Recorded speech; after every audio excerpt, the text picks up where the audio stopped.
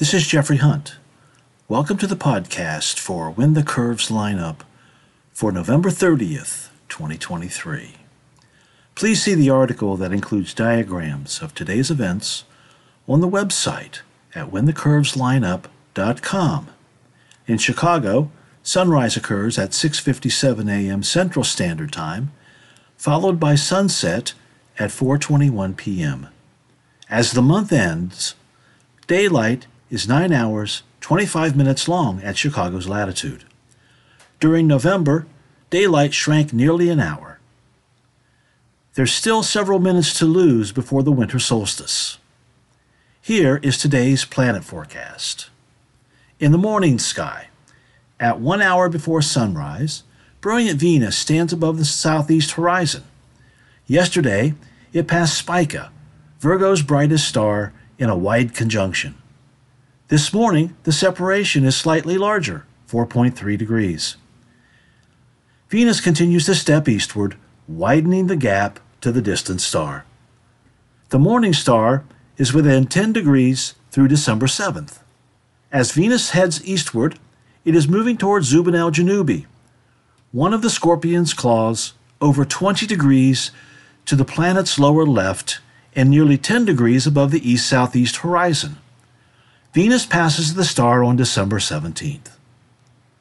Farther westward, the bright gibbous moon, 90% illuminated, is halfway up in the west. It is in front of Gemini, 7.7 degrees to the lower left of Castor, and 8.8 degrees to the lower right of Pollux. Early this morning, about 3 hours before sunrise, Venus is low in the east-southeast, and Jupiter is low in the west.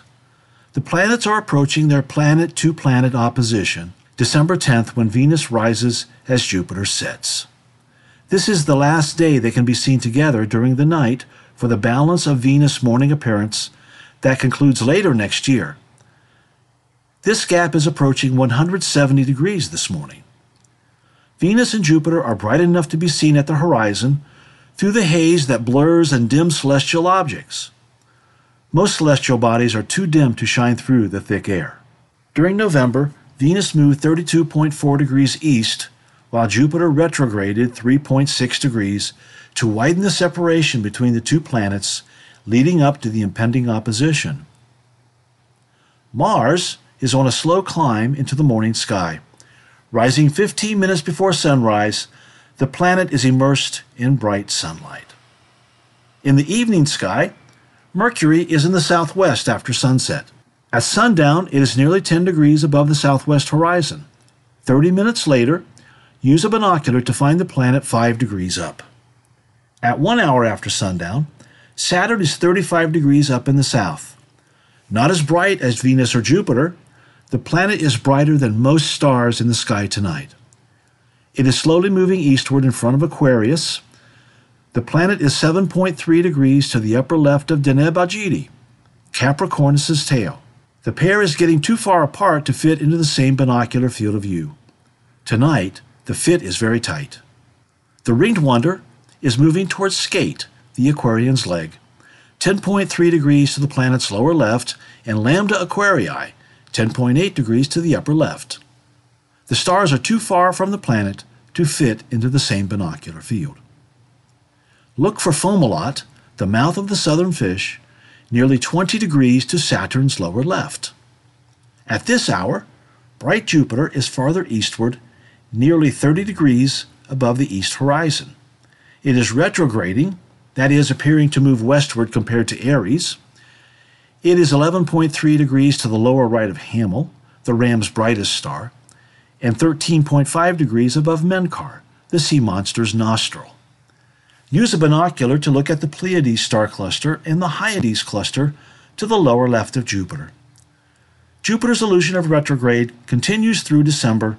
Earth passed between the planet and the sun earlier this month. That is known as opposition. The gibbous moon rises about 3 hours after sunset. 2 hours later, the lunar orb, 85% illuminated, is over 20 degrees up in the east-northeast. It is 2.1 degrees to the lower right of Pollux, one of the Gemini twins. During the night, the sky seems to move toward the western horizon. Saturn sets in the west-southwest before midnight, while Jupiter is low in the western sky when Venus rises, nearly 4 hours before sunrise. The moon is high in the western sky tomorrow morning. Thank you for listening. Please read the articles at whenthecurveslineup.com.